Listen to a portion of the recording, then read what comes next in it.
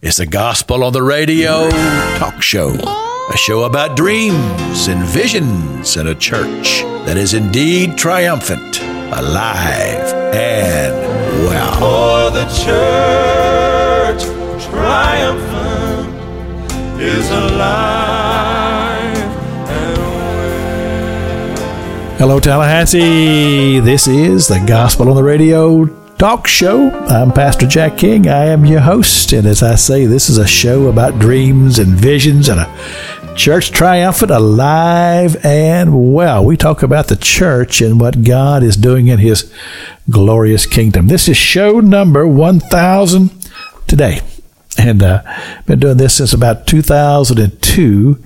Had a few folks on the show, and perhaps maybe you're the next, because if you're involved in Christian ministry, I want to hear all about it.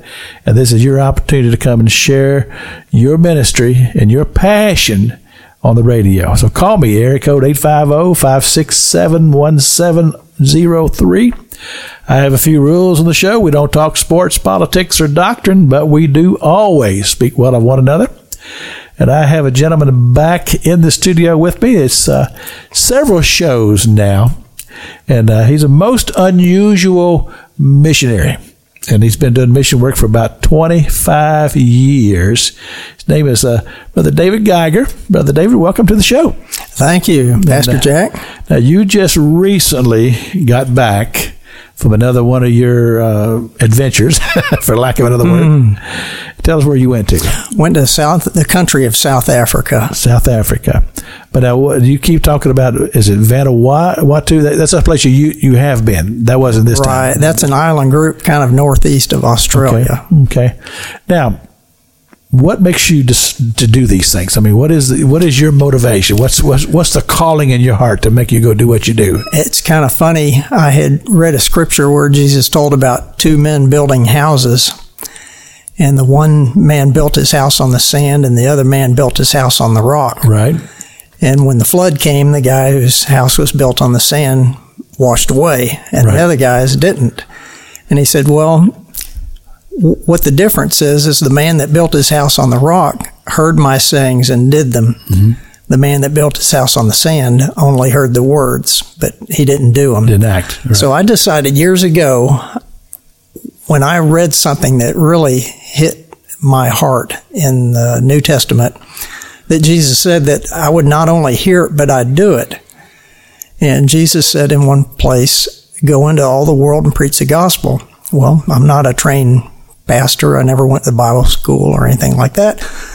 But I thought, well, I'll just do it. I'll just start going on international trips and bringing ministry materials and spreading the gospel of Jesus. And that's been 25 years ago. 25 years. Okay. Mm-hmm. All right, so how do you start off doing something like that? I mean, how do you determine where you got to go? Well, you almost have to know somebody that knows somebody. Okay. So I knew some missionaries, and I said, well, I'm going to go to Vanuatu, as you mentioned.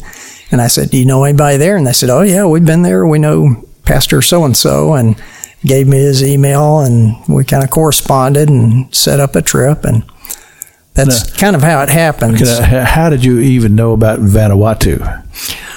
Well, I had done some research about islands in the Pacific. That was one place I was really interested in going. And come to find out, this missionary that I knew, also they had been going to different island groups in the Pacific, so we just hit it off that way. And the missionary that you knew, did you know him through church, or did you just meet him someplace? I had met them in another ministry's conference. Okay, so that's. And so you just kind of connected and kind of had a kindred spirit, and right. And so they said, "Hey, yeah, come on." So did you actually go to where they were?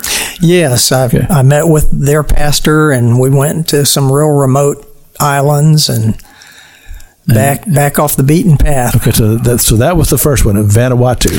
No. Well, that wasn't the first one, but it was one that I've been to about 7 different times, so it was one of the favorites. Less you've gotten to know, it has become near and dear to your heart. Mm-hmm. Okay, so now when you went to the first time, and we're going to get to current day, but when you first went, what did you do?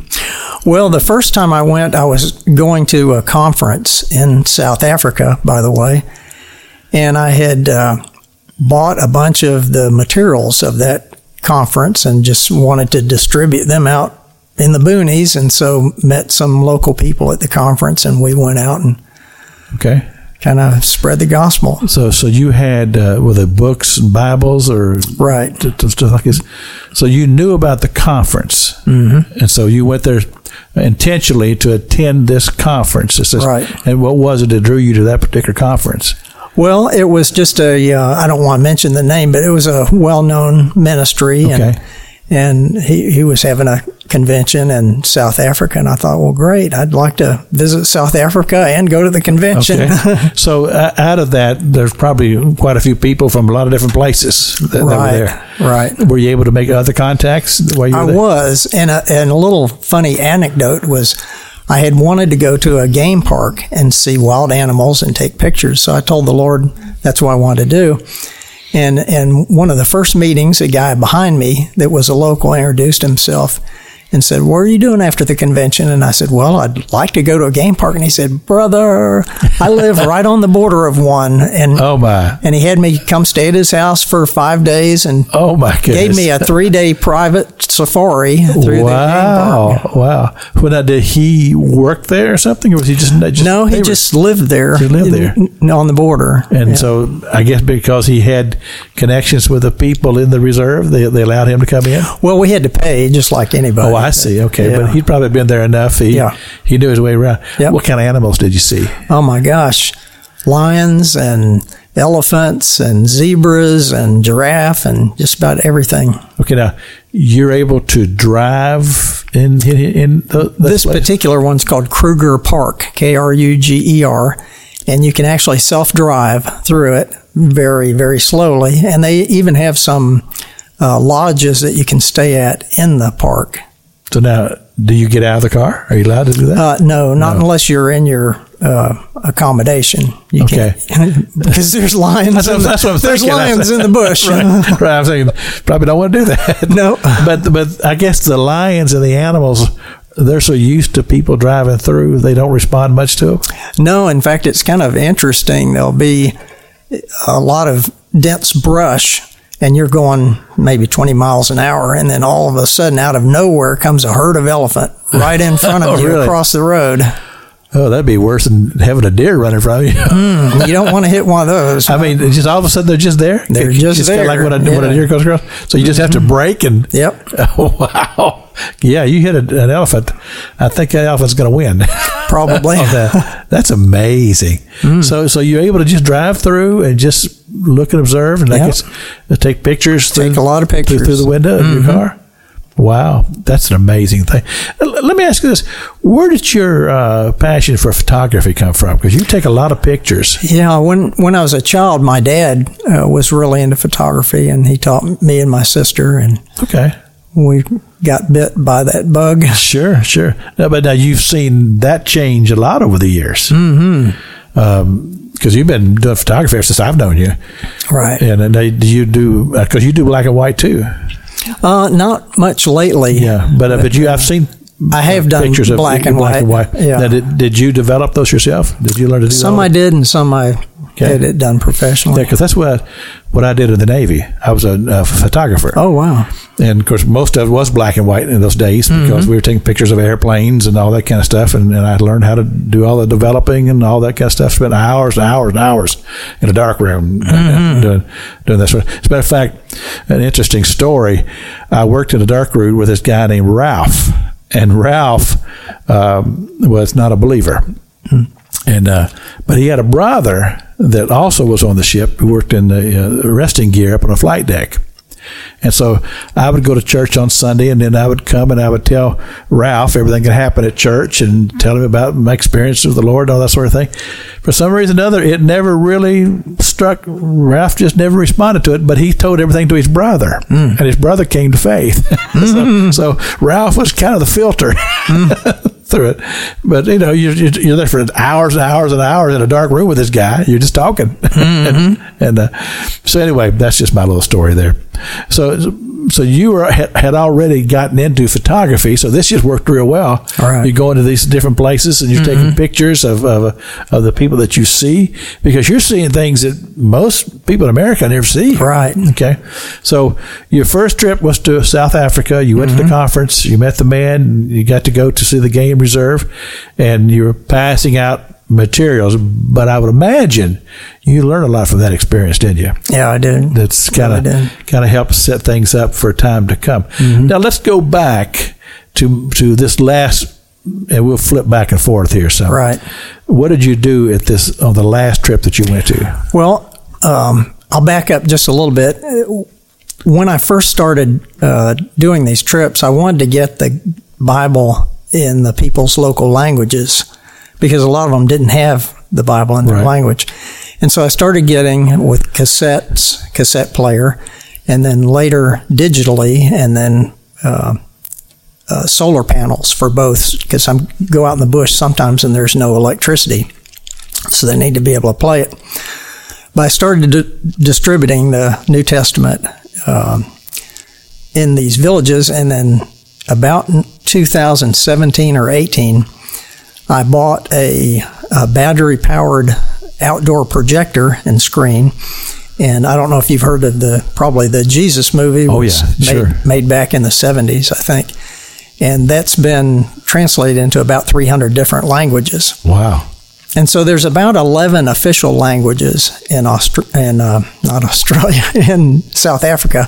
So I got the chip with it in about 8 different languages. And so we started taking this projector and movie and doing outdoor presentations at night. And whichever language area we would be in, we'd just play the movie in that language. Like, that's amazing. In Swazi, like near Swaziland. Isn't that amazing technology to be able to do that? Okay. Wow. So we jump in the bush. I mean, how far out are we talking about here? Well, I say in the bush, but it's real rural area. Okay. You know, you may drive an hour down a pothole dirt road to get to a village. Right. And then set up and play it outside. Now, when you get there, are these people expecting you, or are you just showing up? We do some legwork like that. Like, we'll get musicians to come and get plastic chairs for people to sit on. So you're actually setting up a meeting. Right. And kind of like a church service, right, in a way. And so you're going there, you're having music, you're having having food. They bring food? Snacks. Okay. Now, you're talking about snacks there. That's not like snacks here, is it? Well, unfortunately, it is. I've had some food there that's been very different. But Right. Okay. So you're actually going down to these different places. So who's setting these meetings up for you? Well, I have a local pastor that I deal with that's bilingual, speaks my language and the local languages, and he sets up the groundwork for us. Okay. And then I'll have a translator when I get up to talk, and sometimes 2 translators, because it'll be 2 language been down that road, yeah. But now, this pastor that you met, did you meet him at the conference that you went to? No, but he was like a friend of a friend, kind of a thing. So that conference, going back to that really was a catalyst. That helped, to kind of get things rolling as you were progressing along in the ministry that God's called you to do. Yeah. Now, when you went back this last time, was it near the same area as the conference was? No, but the conference was in Johannesburg, a major city. Okay. But the areas that I've been drawn to are very, very rural, away from any major city. Okay. Now, are these safe areas to go to? Well, I've never felt endangered. So I claim Psalm 91 and the Lord's protection, and I've never been there in danger. One time I was in a remote island in Vanuatu, and I kind of got shanghaied for a while. Oh no! Wait! You can't just use the word shanghaied and leave us hanging here. We got to know about this. Well, in that case, I flew into this outer island, and I had already made arrangements for a certain guy to pick me up, to take me to my hut. And so when I got off the plane, this guy approached me with a pickup truck, and I said, "Are you Calros or whatever Right. the name was. Oh, yeah, and got my stuff and threw it in the back of his vehicle. And then going down the road, I thought, this isn't the right way, Right. you know. And, my. and fortunately, I had a cell phone and called my contact and said, I think, you know, I got hijacked or something. Oh, my goodness. And what had happened was this guy that shanghaied me worked for another accommodation place. Okay. Accommodation is a very fancy word. There it's like huts. Right. But anyway, he thought he'd just Shanghai me and take me to his place, and I'd have to pay him. Oh, so he wasn't going to do you any harm, per se, maybe to your bottom financial He just line. wanted my money. Okay, so your contact came and got you and rescued you? Yeah. I made the guy stop the car and wait until my guy came. And he did that? Yeah. Wow.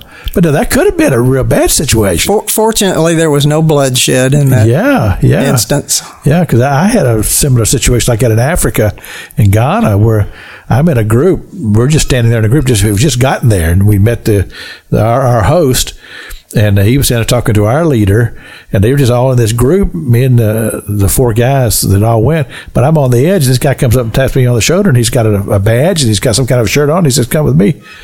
And I couldn't get the host attention, and I'm going, I don't think so. Yeah. and it was a kind of a tense time. Finally, I just yelled out. I said, "Hey!" And then the field director, he just turned around and just, "Get out of here." And the guy just left. But I don't know what the guy had in mind. So, because when you go to these places like this, and you're alone, I mean, it's kind of like the Wild West. In certain places. Yeah. Heavenly Father, please watch over and protect me as such. And I told David last time when he was going, I said, "Okay, I'm gonna be your prayer support back home, and I pray for you every day when you were there." I appreciate it. Yeah, because I said he goes in some crazy places. Because you've had some times, then you've told me some of these stories where you've gone in some of these remote islands, that you've gone in some pretty remote places and had some stories here. Well, and a thing about some of the islands is a lot of people don't know there are people that live in situations like cavemen, so to speak. Even today, the men wear a loincloth or sometimes leaves, and the women wear a grass skirt, and that's it. And everybody goes around barefoot and lives in grass huts, and they have village law. You know, there are no police or anything like that. So wow. And you went there. Yeah. Tell us about one of them. I mean, tell us a story. Okay. Here's a story. Before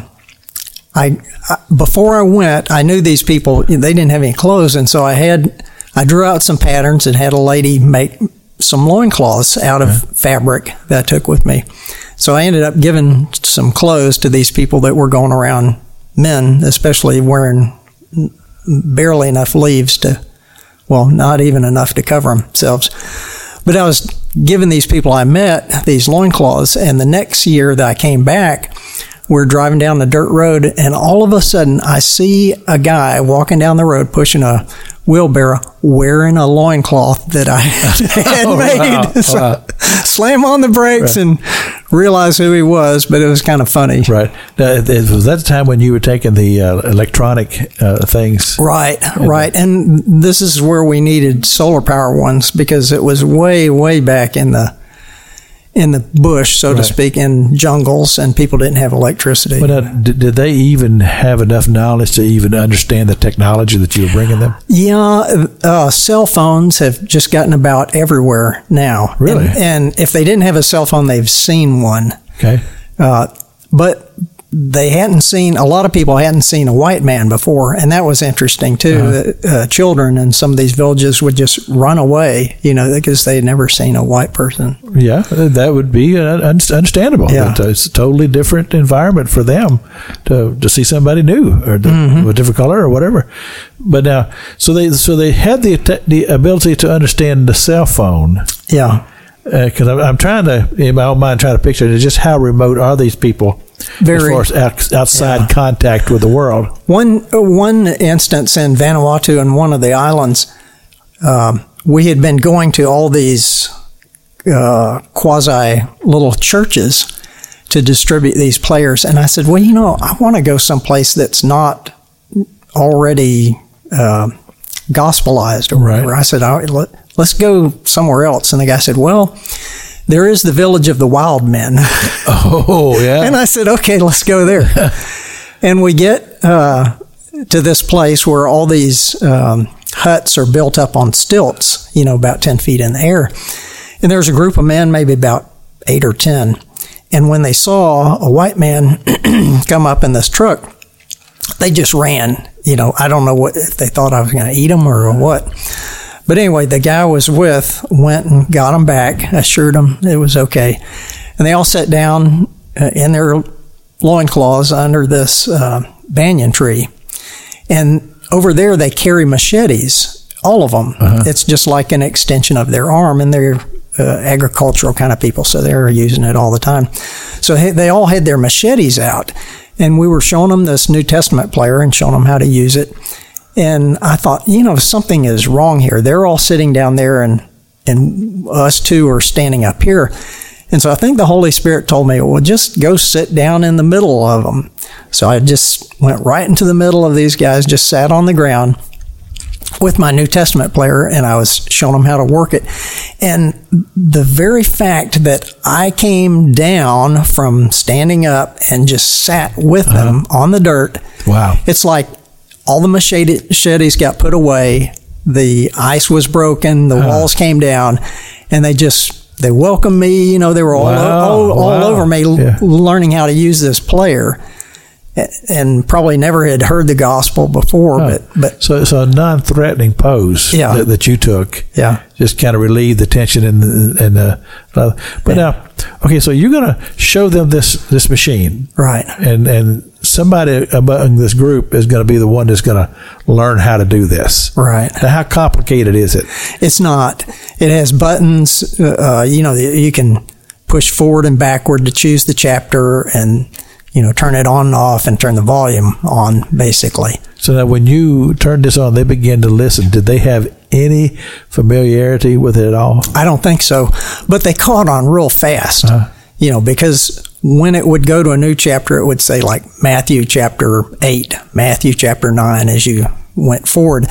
And they would start repeating Matthew chapter in their language. Now, this all developed in this one setting?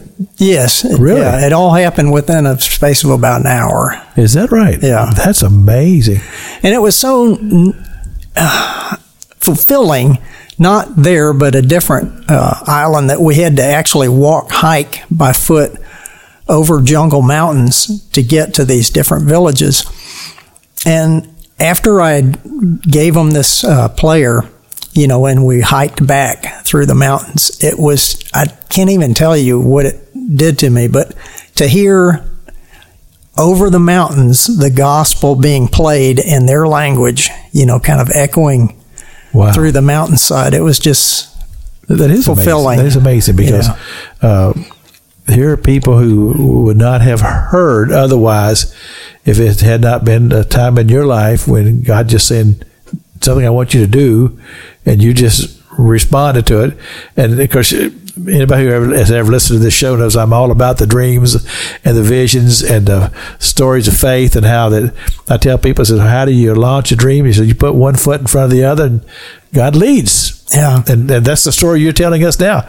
You just heard from God and said, well, I don't know how to do this, but God, I'm willing. And God's looking for the willing. Yeah. And that's really came home to me on this last trip.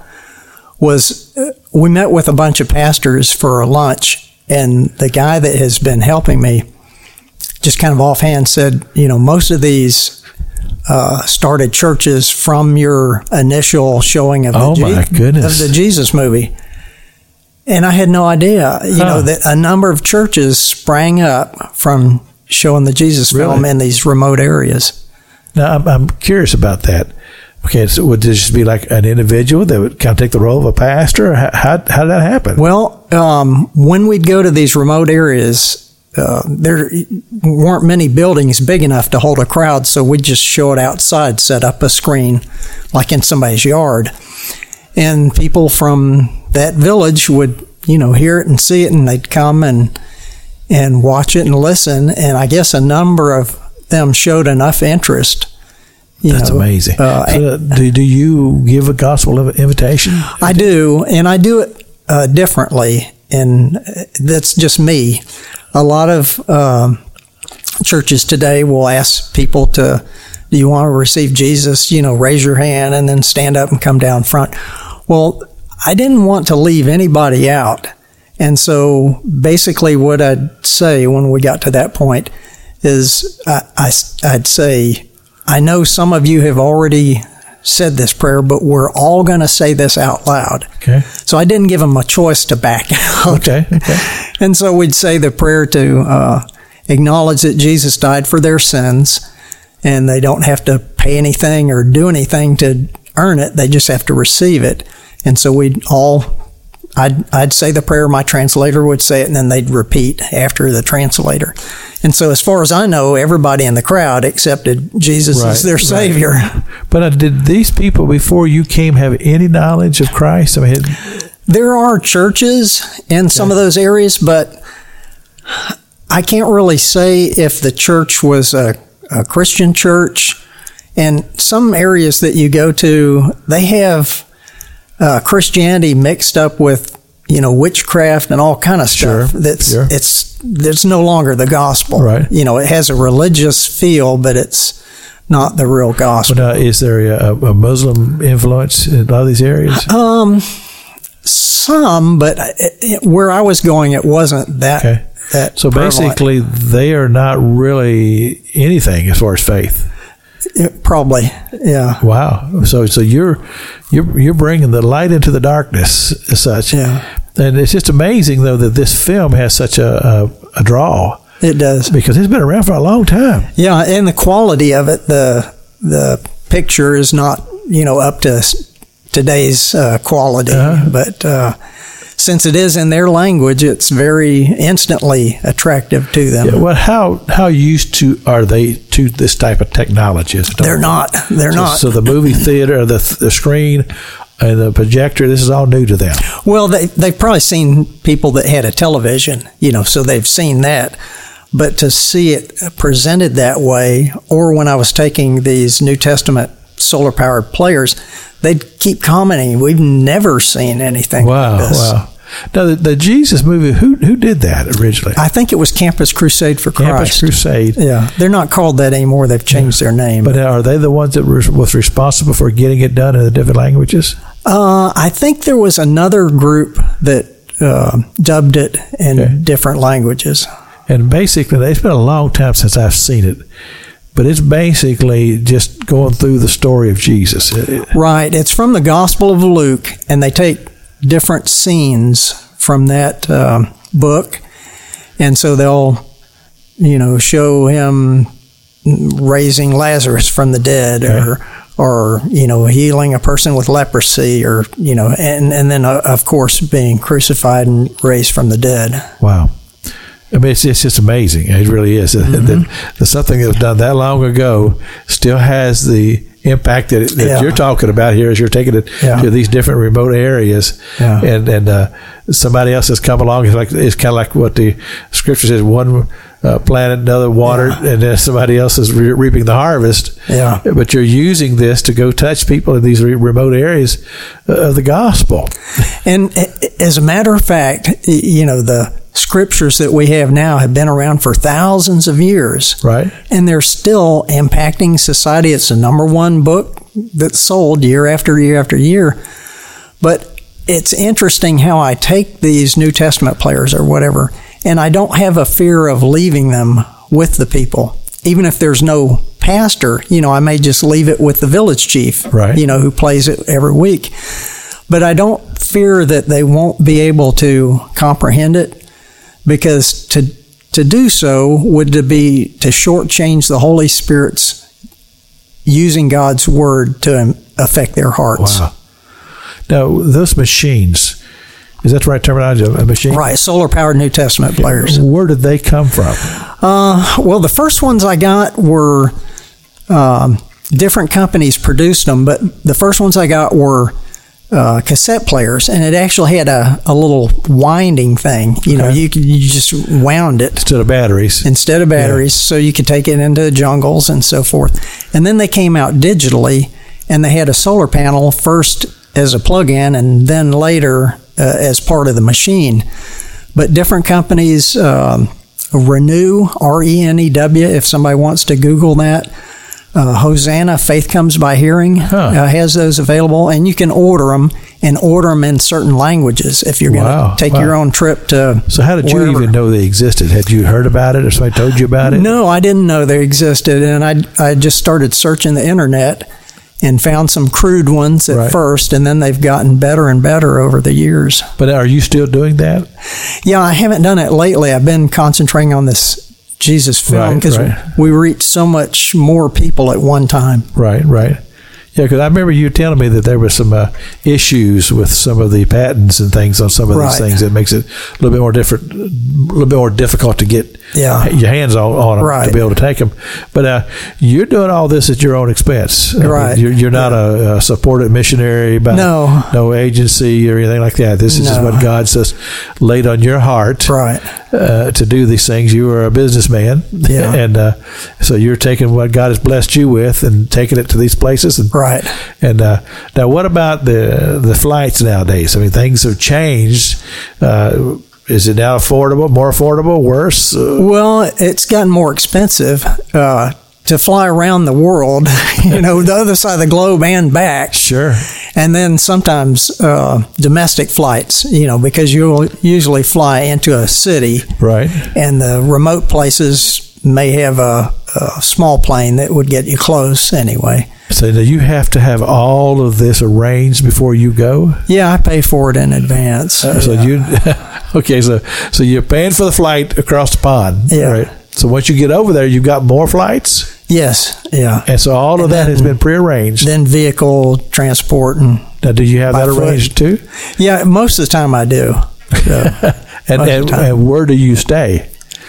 Well, I've stayed in hotels. I've stayed in people's houses. I've stayed in literally grass huts. If you're in my era, you remember Gilligan's Island. Oh yeah, and it's just a grass hut. Yeah. Well, I've seen grass huts. Yeah. I mean, they still exist. Yeah, they do. I've seen them. But matter of fact, I remember going to this one place there in Ghana, and it's a huge one. I mean, and there were several people, families that lived there in that one hut like that, and it was very well built. But they tell me that some of these bamboo roofs are like the last 50 years. It's just amazing. And, these are not people with high tech, but they know to do what they do. Yeah. And they've perfected it as such. Yeah. And it's just amazing that people live and survive in these primitive ways, even in this modern day. Yeah. And people still out there living in all these places like that. And Brother David, he says, tell me where they are and I'll go. Yeah. If you've just tuned in, this is an amazing story. This is the Gospel on the Radio talk show. I'm Pastor Jack King. I am your host. I get to do this every Sunday morning. We come on at 8 o'clock here on 94.1 every Sunday from 8 to 9. You need to join us. But one of the things that I like to do, kind of break things up just a little bit here, play a little gospel music for you. And this is the Booth Brothers. It's called Love Was in the Room. Love was in the room.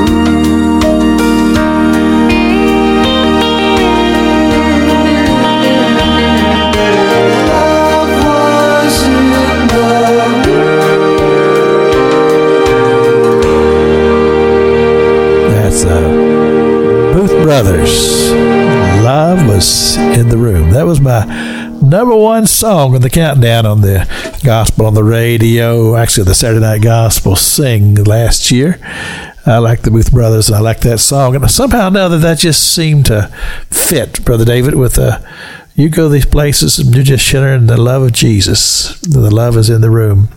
If you'd like to listen to this show again, it will be on the podcast. It's show number 1100. And you're probably going to want to share this with a friend, because this is a great just a great show in the aspect that we're hearing something that you don't often hear of a man with just a faith and courage and say, God, just you lead me and I'll follow. I am the pastor of Freedom Road Christian Ministry, 720 Capitol Circle Northeast. We're in the Crescent Park Plaza. Love visitors. Why don't you come worship with us today? If you've got time, we don't start until 11:05. You got the time this show's over, you'll have about 2 hours and 5 minutes to make it. I think you can do it. So come and enjoy a good time of worship. frcm.us is the website if you want to check that out. Come and see us. We're between Easterwood Drive and Park Avenue. If you're heading down Capitol Circle, look for us on the right-hand side of the road. You'll see our sign there on Sunday mornings. And also, don't forget to tune in every Saturday night here on 94.1 for the Saturday Night Gospel Sing, a full hour of great Southern gospel music. And then the daily broadcast, Monday through Friday at 11 o'clock. It's the Gospel on the Radio broadcast, a daily Bible teaching of the Word of God. Brother David Geiger is my guest once again. I don't know how many shows you've done with me so far, but it's always been a lot of fun. Now, let's just look at this particular trip you took this time. You went back to South Africa. South Africa. You took the Jesus film with you and the solar projector. So you knew people. You had things set up. So you called the folks that you knew. They met you at the airport, right? No, I had to. I drove to where they were located.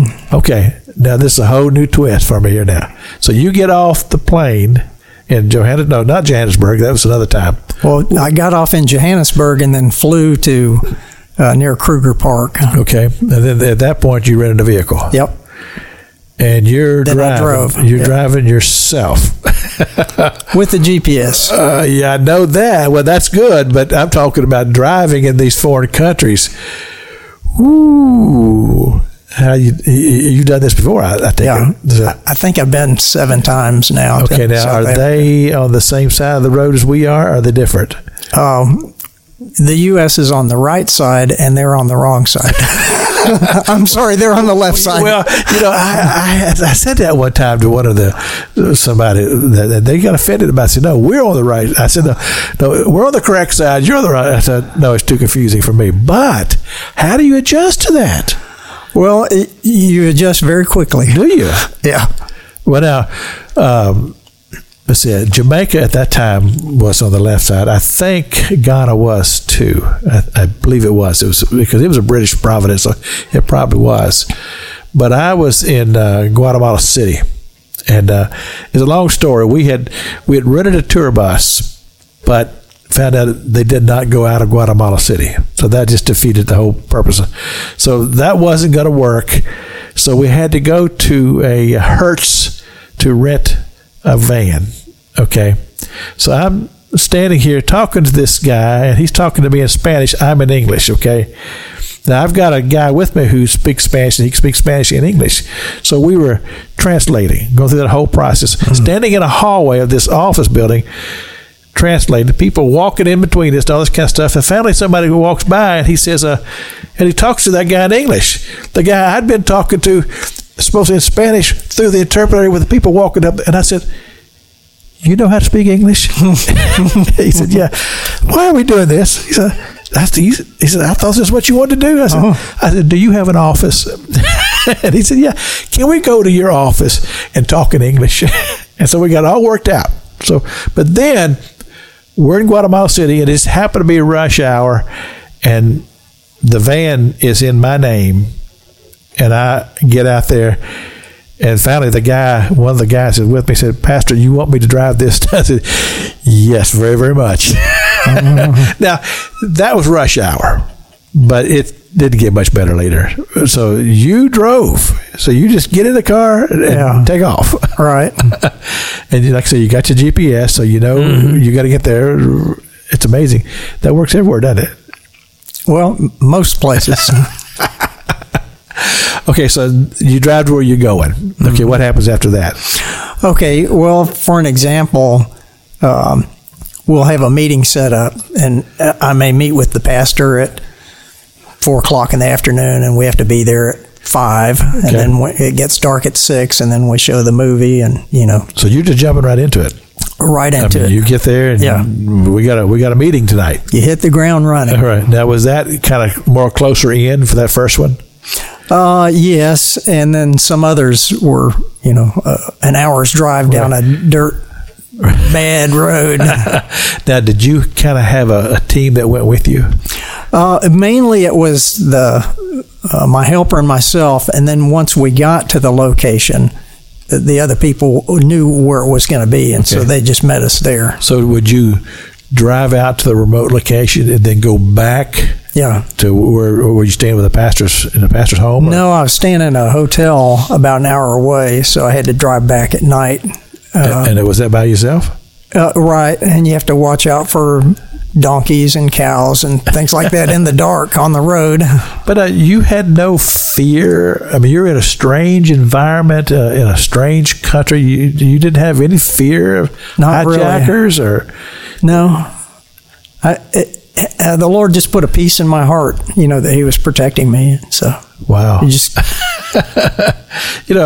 if I could describe David Geiger to those of you who don't know him, he's not a big man. Right. I mean, he's kind of mild but you're going and you're not afraid. I mean, that's amazing. Right. And it's interesting. I can meet with people wearing a loincloth, or I can meet with the representative of the president of the country. And they're just people. Right. But the thing about it is that speaks a lot about your heart. Not everybody's heart goes that way, but you're a messenger of the gospel of Jesus Christ. And so God should lead us on your heart. This is what I go do. I present the gospel wherever I go, and be it like you say to the head official or the guy in the loincloth. Here's the gospel, and the scripture says, "Beautiful are the feet of them who take the gospel wherever it is that you take it to." All right. So now, have you ever had any place that you went to and that just totally rejected it? No, the only closest to that was I was on an outer island in Vanuatu at a village that we actually had to drive down a river, and then when the car wouldn't go any further, we had to get out and hoof it by foot. And we crossed rivers, multiple rivers. How'd you do that? Very carefully. The rocks are very slippery. So there's kind of like a path over the river to rocks that are. No. You go in the river up to your waist or chest or whatever. Oh my! And carry things over your head. Snakes. We didn't see any snakes. I'm sure there were snakes there. Right. But when we got to one village, we met with I guess he was the chief, and we're showing him how to use the machine. And there was another man visiting that happened to be in the village from another village, and it happened to be their election time. And so people would go around village to village promoting their candidate. Well, I don't know if this guy thought we were somehow politically related or whatever, but he came and said, "Oh, these men are liars," and really? in his language. I didn't know, but anyway, we still did what we needed to do in the spirit of meekness, and but that was the closest to any opposition I've had in 25 years. That's amazing. Yeah. That's again, that's just the leading of the Lord. That's giving you favor these places that you go, because you could very easily get into a political situation to where. Well, and there's not really any law enforcement that I know of in some of these places, so people basically do what they want to do. Now, do you ever see gorillas? I'm not talking about the animal gorillas, but I'm talking about the bandits, that type of thing. Not that I've known. I mean, possibly, and I just didn't realize. Sometimes it's better not to know. Well, some of these places like Vanuatu, they were cannibals up until like 1964. So when I was a kid, they were still eating people. Wow. And I was here going to these remote areas, and one village I was in where they wore loincloths or a leaf or something like that. I had met with the chief, who was also just wearing a loincloth, and told him about, through my translator, about the New Testament player, and would they accept one in his village? And they said, well, if the young men who are up playing soccer will accept it, I'll accept it. And so we got to where the young men were playing soccer, and when they saw a white man, the game was over. They just ran over to see what I was doing, and they crowd around me, and I was showing them how to use the machine. And there were two different villages there playing soccer, and I only had the one machine with me. I had another one back in my hut, but a guy from each village got the machine, and it was a tug of war. Oh, I mean, they wanted it so badly. Wow. And I finally just said, I think it was the Lord leading me. I had a coin, and I flipped the coin, and I said, your heads and your tails. And one of them got the machine, that they took back to their village. And the other guy, I said, well, come to where the village I'm at tomorrow, which was Sunday, and I'll give you another machine so you can take it back to your village. Well, that man, a year or two later, when I came back, I found out, and he was one of these loincloth guys, that I gave a loincloth to. But anyway, a year or two later, I came back and found out that he had taken that machine and he was going village to village. Oh, my goodness. Playing the New Testament as like a evangelist. Wow. A loincloth evangelist.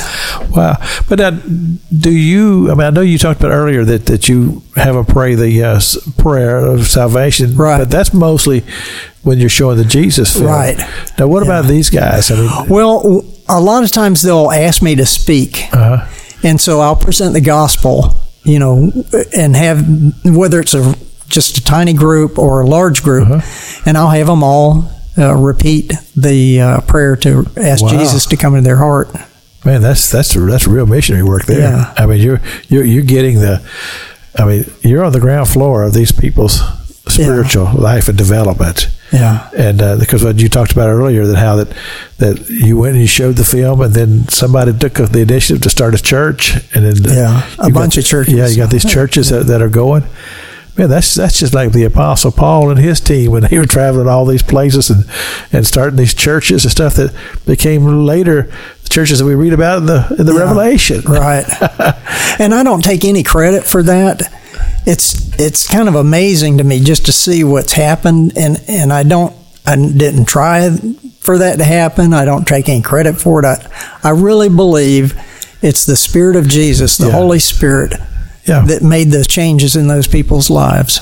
Well, God used you as just a faithful vessel or vehicle. I was just a vessel. Yeah. You're just being faithful to what God has called you to do, and in a lot of ways. I say this a lot of times when I'm doing a seminar and stuff like that. I have an expression I call the fish of the future. And I say a lot of times when you start something and God's called you to do, you don't see it all. But a lot of the people who are going to come along and help you are people that you're going to bring to Christ as you present the ministry. They're going to be the ones that are going to be your right arm that's going forth. And see, when you first heard from God, He says, "Well, you said to go take the gospel to the world.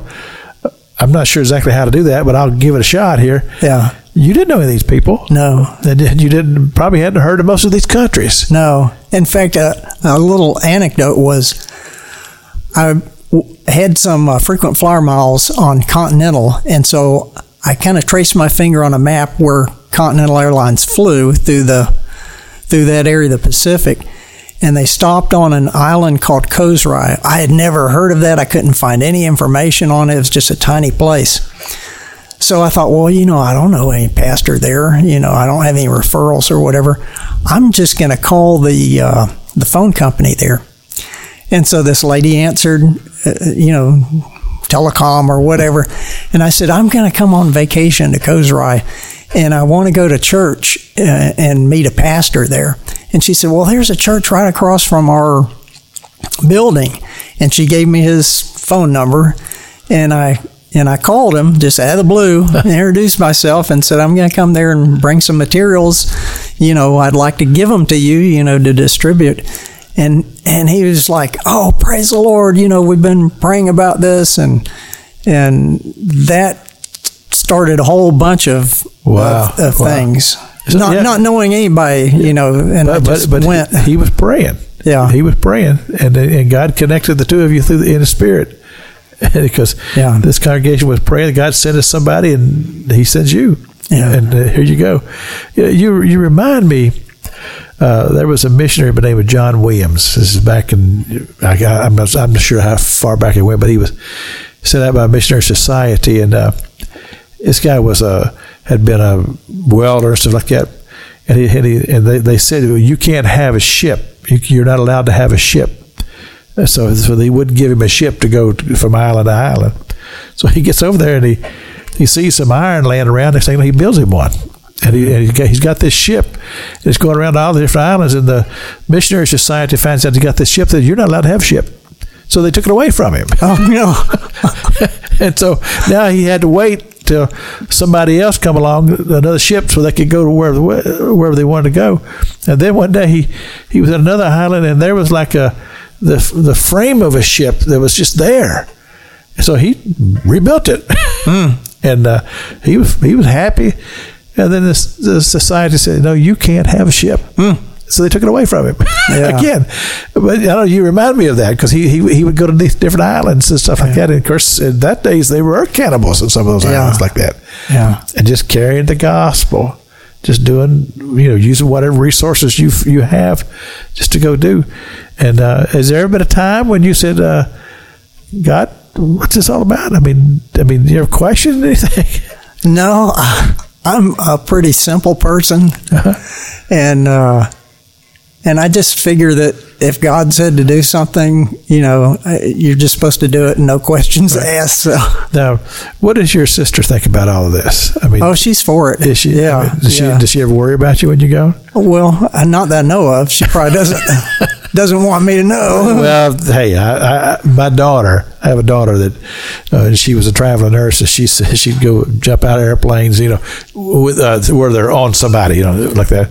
Yeah. And they put her in a shark tank and put her down in the water. I said, tell me about that stuff after you do it. After you're don't tell me what you're going to. I don't want to know. And you're probably right. Yeah. I probably wouldn't want to hear some of these stories before you go. But the thing is that you go in faith. That's an amazing thing. That God has not given me a spirit of fear, but of power and love and a sound mind. You just go and say, God, where are we going now? Yeah. and what's next? You got to. I haven't planned the next trip yet. I usually go at least once a year, so I don't know what my next one is. I was just thinking, though, you told me one time that you had gone on a mission trip, and you had an interesting story about that. I wanted to know if you could repeat that. I'm not sure which story you're talking about. It was one that had clouds of dust. I remember that. Oh, that was in Ghana. And I went with it. I was the evangelist that's traveling with the team, so I was doing the evening services. And we were traveling down this road, and the dust was this red dust, and it was so thick, it was like we were going through water, and it settled in that van, and settled into my throat, and I got to where I couldn't hardly talk. And you were the evangelist. So I'd get a microphone, and I would put it just as close to my mouth as I could get it, and I was trying my best. And this, when you talk about having two translators, I have one on both sides. They were so good, because I'm very animated when I preach, and so when I crossed the Jordan River, they were crossing the Jordan River right with me, and we got through. But I became it got down my throat. When I came home, my wife took one look at me and she says, "Okay, we're going to see the doctor," because I had an infection all down in my throat from that experience. There's no telling what was in that dust. Yeah, that settled in on me like that. But see, these are things that you face when you go to these things. The stuff that you eat. Yeah, tell me about it. Have you ever gotten sick? A couple times, which is, compared to 25 years doing it, very seldom. Yeah, well, I've been real sick sometimes with some of the things that I've eaten, because my mission experience has been very limited, and it really has settled into about 2 or 3 years when I was going to different places, mostly with the Open Bible churches and stuff like that. Yeah. I really haven't had a missionary calling in my life, but I do appreciate missionaries, and I appreciate the fact that there are people who are willing to go and carry the gospel. And it's always fascinating to me to hear their stories of how God just begins to open up doors and things, just kind Right. of what you've experienced here. Yeah. You don't always know what it is God's got for you, but God will use the faithful. And I've seen this, that God will use the faithful if you're willing to just hear what He's got to say.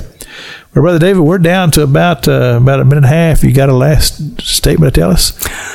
I would just encourage the listeners to, if God puts something in your heart, just step out in faith and Amen. do it.